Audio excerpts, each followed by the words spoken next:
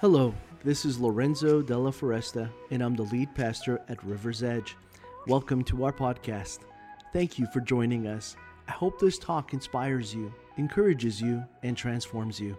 Today is the continuation of a spiritual conversation that has been taking place between you and Jesus. I'm certain that you'll be blessed by His Word, and I believe that God has great things in store for you because you already belong. Enjoy the message.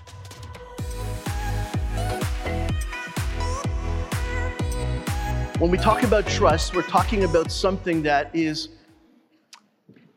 really easy to give out to people that we feel comfortable with. We tend to trust people that we have connections with, people that we click with, people that tend to offer us some kind of comfort when we meet them. And we can sometimes share details with complete strangers, go into sometimes the most traumatic events of our life with people that we've never even met before.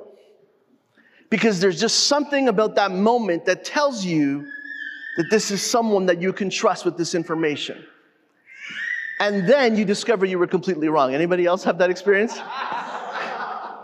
You just read them wrong, you read the situation wrong, you felt entirely comfortable, you let your guard down, and then, they just destroyed that trust.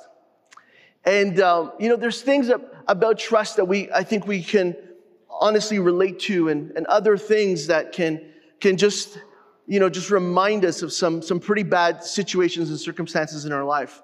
I think that when someone, does something to have us lose our trust in them, it's really hard to regain it, right? It's really hard for us to open up and to trust in them again.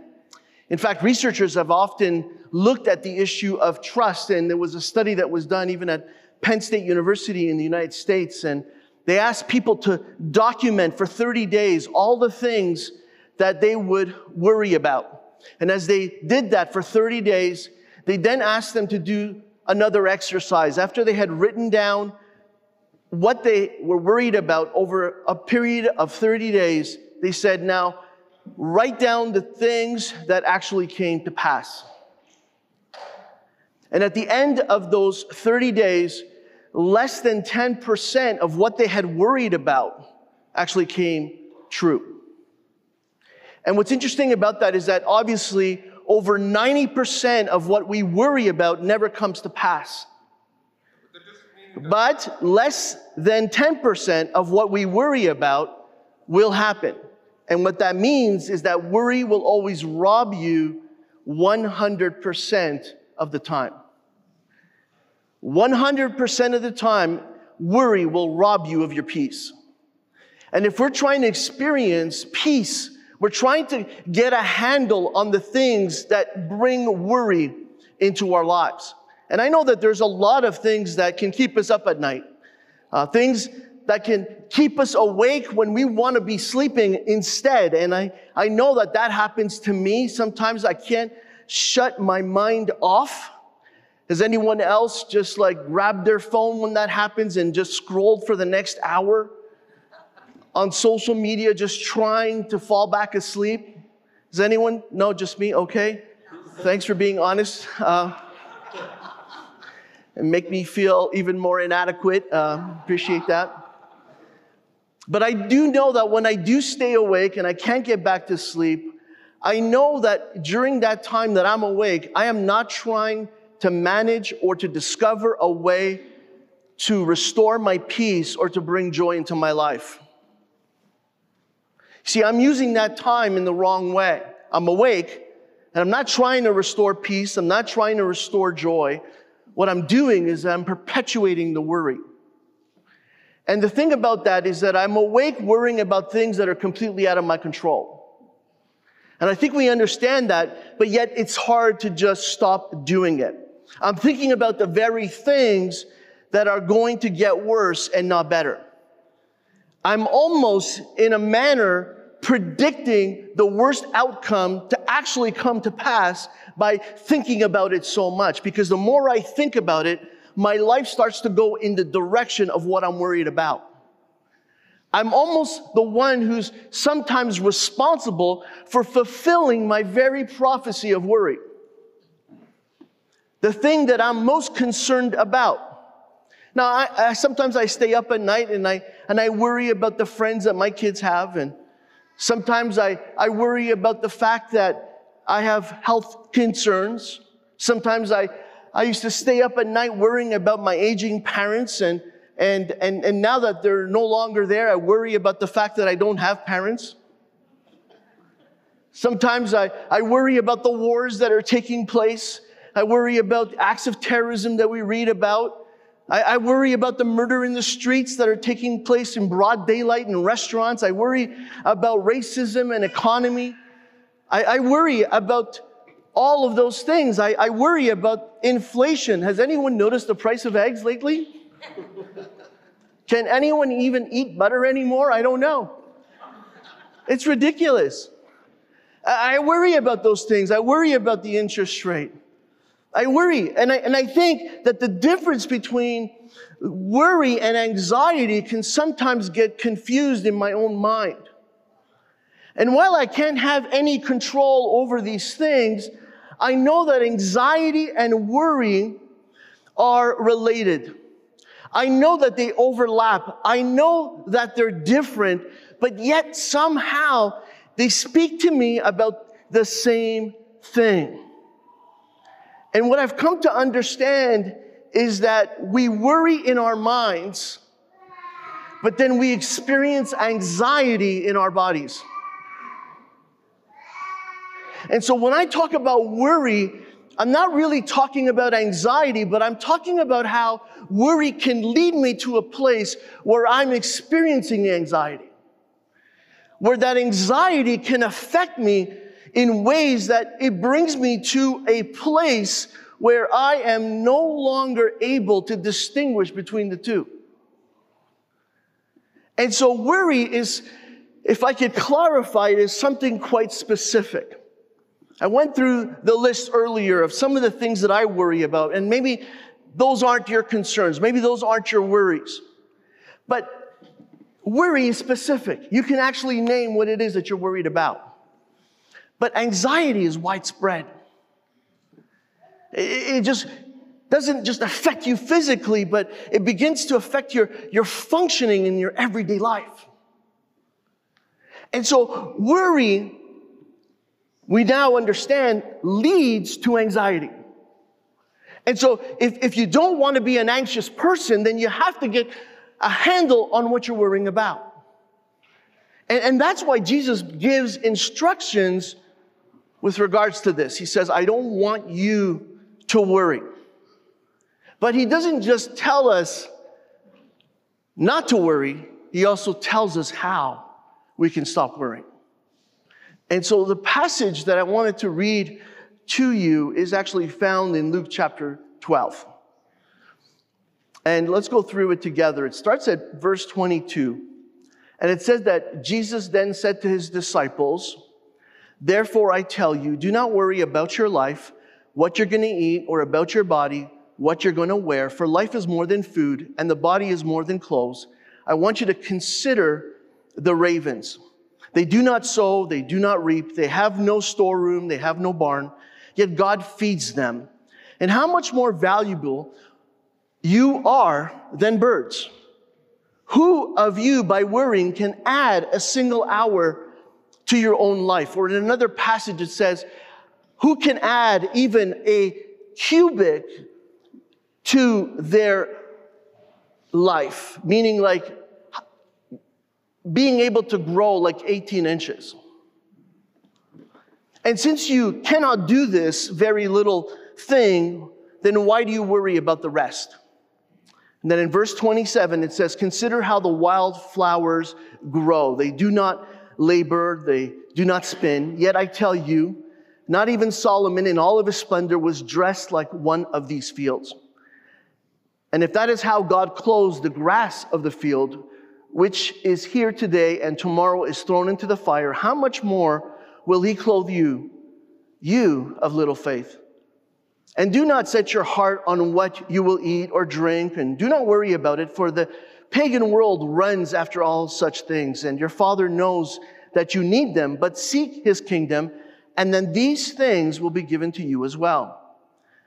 Do not be afraid, little flock, for your Father has been pleased to give you the kingdom. I want you to even sell your possessions and give them to the poor. Provide purses for yourselves that will not wear out, a treasure in heaven that will never fail, where no thief comes near and no moth destroys. For where your treasure is, there your heart will be also. It starts at 32 and it says, don't be afraid, little flock. And what the story here is that Jesus looks at us and he says that we are his flock, that he knows that we are prone to worry. He knows that we're prone to become anxious, but he's going to take care of us. And then he makes it clear that he's our heavenly Father and that he's pleased to do something. And the thing that he's pleased to do is to give you the kingdom. Now, I want you to imagine that we look at ourselves and we worry about all these things. And Jesus is saying, but you have a Father who has given you an inheritance, and your inheritance is the kingdom.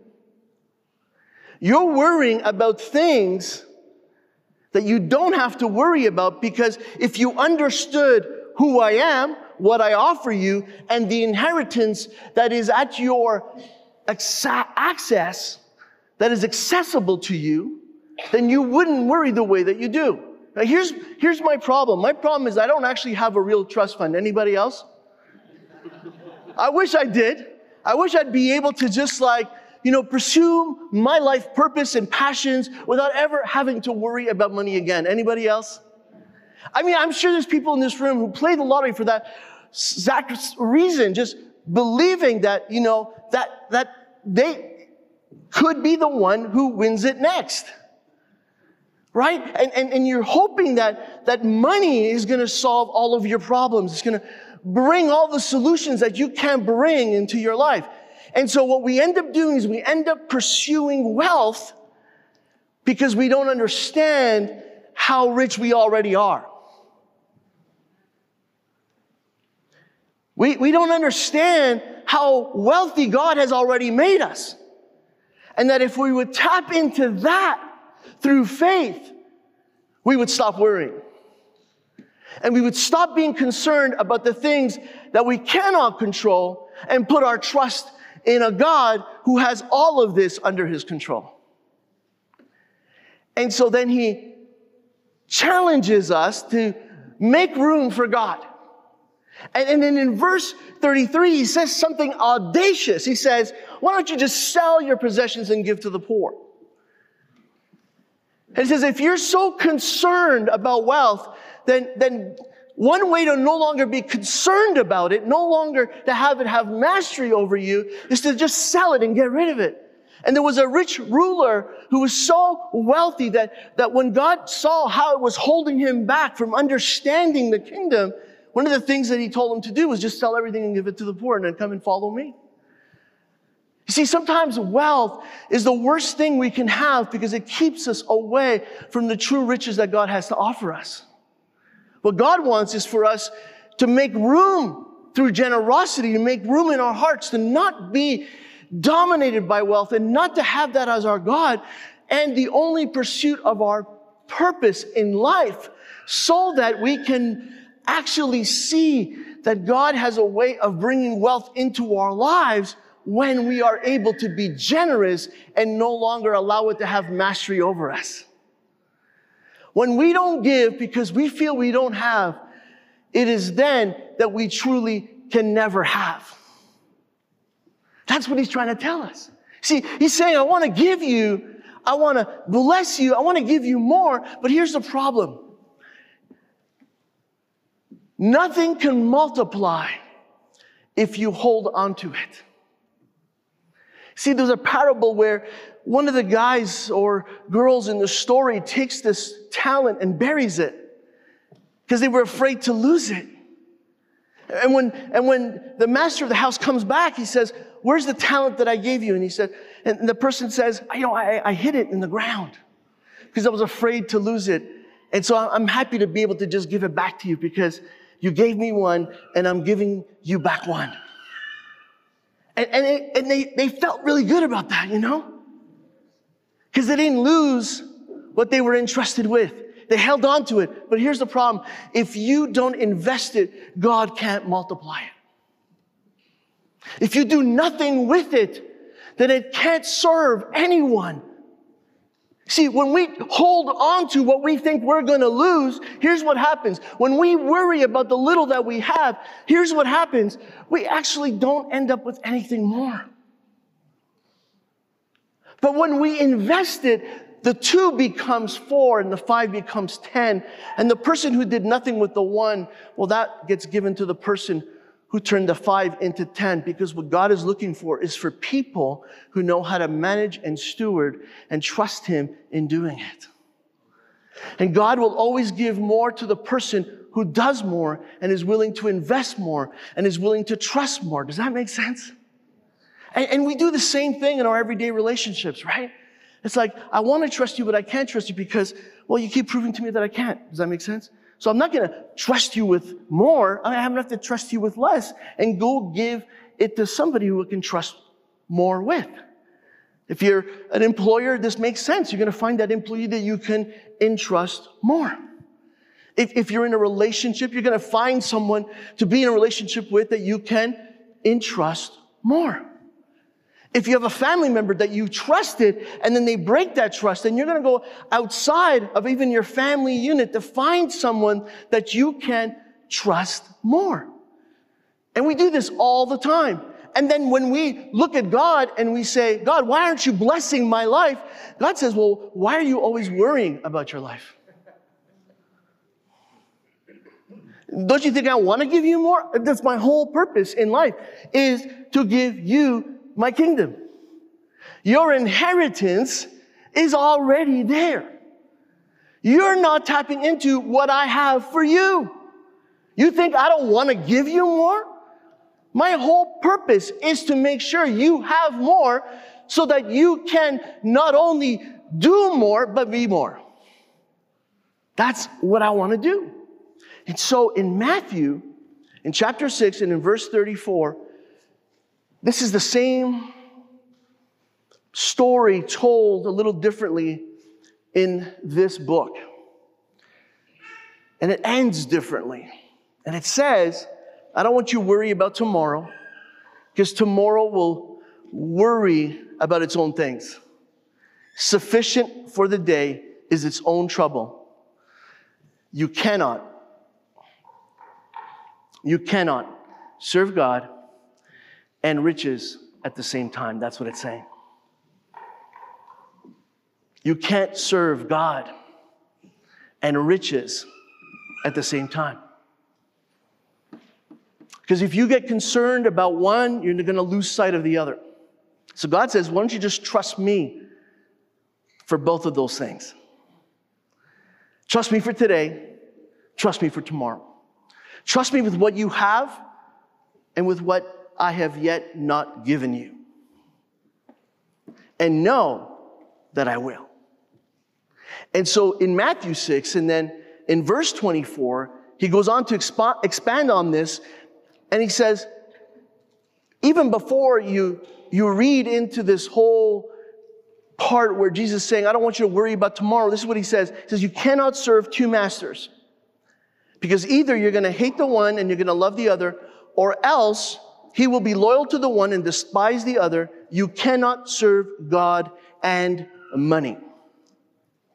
And so what he's telling us in this passage is essentially that. You can't serve God and riches at the same time.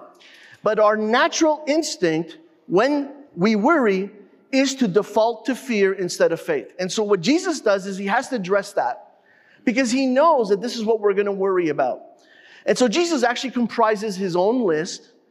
And in the passages that we just read, I'm going to break it down for you, and I'm going to put it up here on the screen, that there are 5 things that we tend to worry about. And Jesus addresses each of these things. He says that we worry about our finances, that we worry about our food, we worry about our fitness, which is our health. We worry about clothing and what we wear, and that's fashion. But we also worry about our future. Now, when you see a list like this, you're going to see that you're going to worry about some things more than others. And some of us should really start to worry about some things more than others. It's going to speak to both of us in this category a little differently. Maybe we don't worry enough about those things, and maybe we should do something about them. So God says, I want you to move away from a place of worry and instead into a place of, and here's the key word, concern. And so if we can transition away from worry, then we can eliminate anxiety. Because if we can become concerned about these things, then what this does is that it moves us away from inaction towards action. And so the reason that Jesus addresses these things is because we look at this list and we may see that we have action and inaction in these categories that are up on the screen. And God is saying, which one is there action in? Which one is there inaction in? And in the areas where there's inaction, chances are we are worrying about those things, but not necessarily doing anything about them. And that's why in Luke chapter 21, in verse 34 to 36, look how Jesus describes this. He says that this is what's going to happen to us if we're not careful. So he starts with the warning, watch out. Now, when Jesus says watch out, well, then what should we do? Watch out.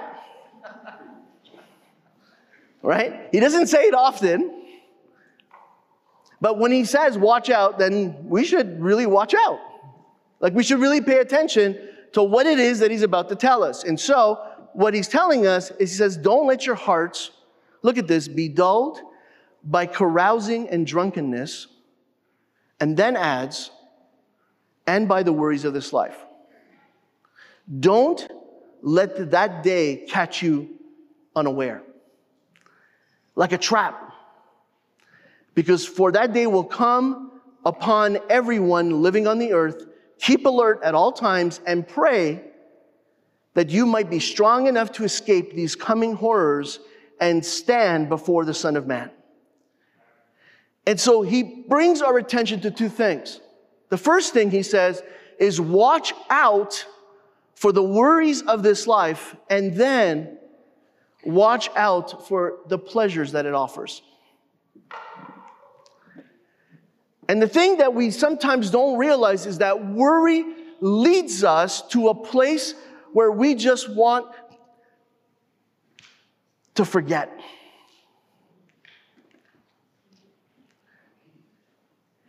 And without realizing it, we're going to turn to the things that give us pleasure because the life that we're leading isn't accomplishing that. And instead of things getting better, they actually get worse, but in a different way.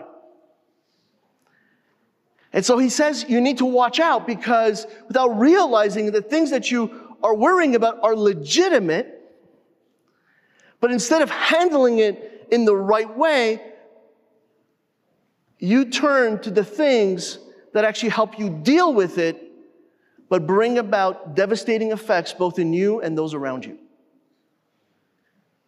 See, whenever God brings something into our life, it's not only going to make our life better, but it's going to make the lives of those around us better as well.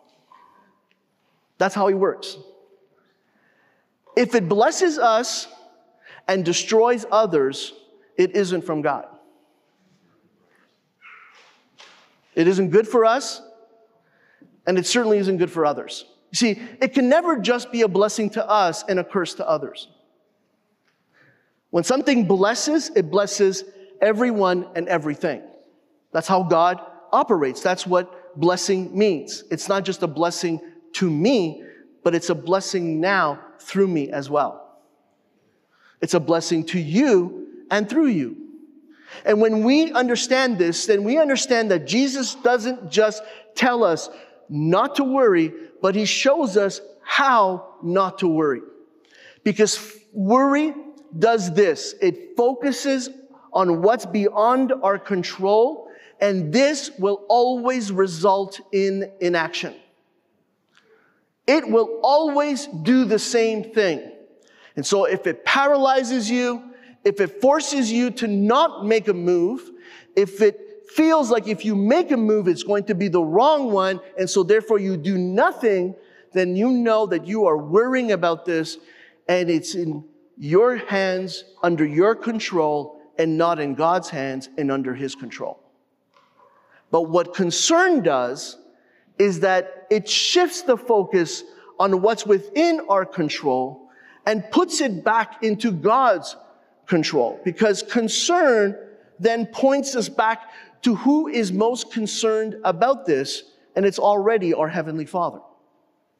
See, I'm not the only one who's concerned about these things.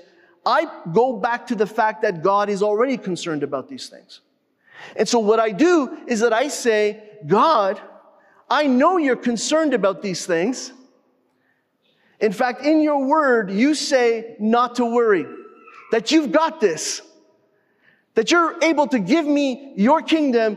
You have given me an inheritance that I don't need to worry because you've got this under your control. And so these are not my words, they're yours. So bring them to pass in my life.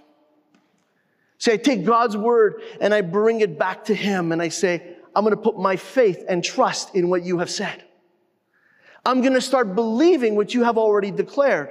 So I'm going to stop worrying about it because I know that I can be concerned to a point, but know that it's not going to leave me in a place of inaction, but action by putting my faith and trust in you. But when Jesus is talking about birds, when he's talking about birds, this is what he's talking about. He says, birds are not waiting for the food to be brought to them.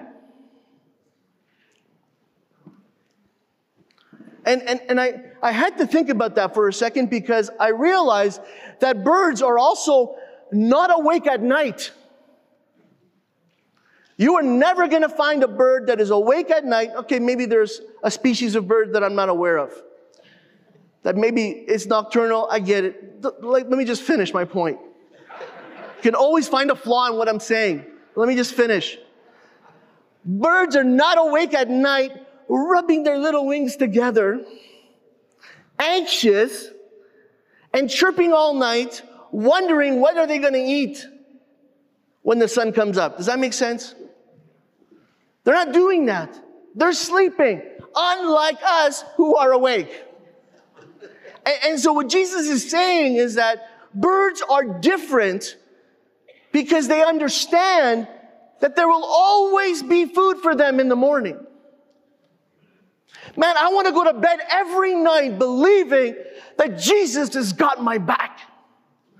That there is nothing I need to worry about because he's got it covered.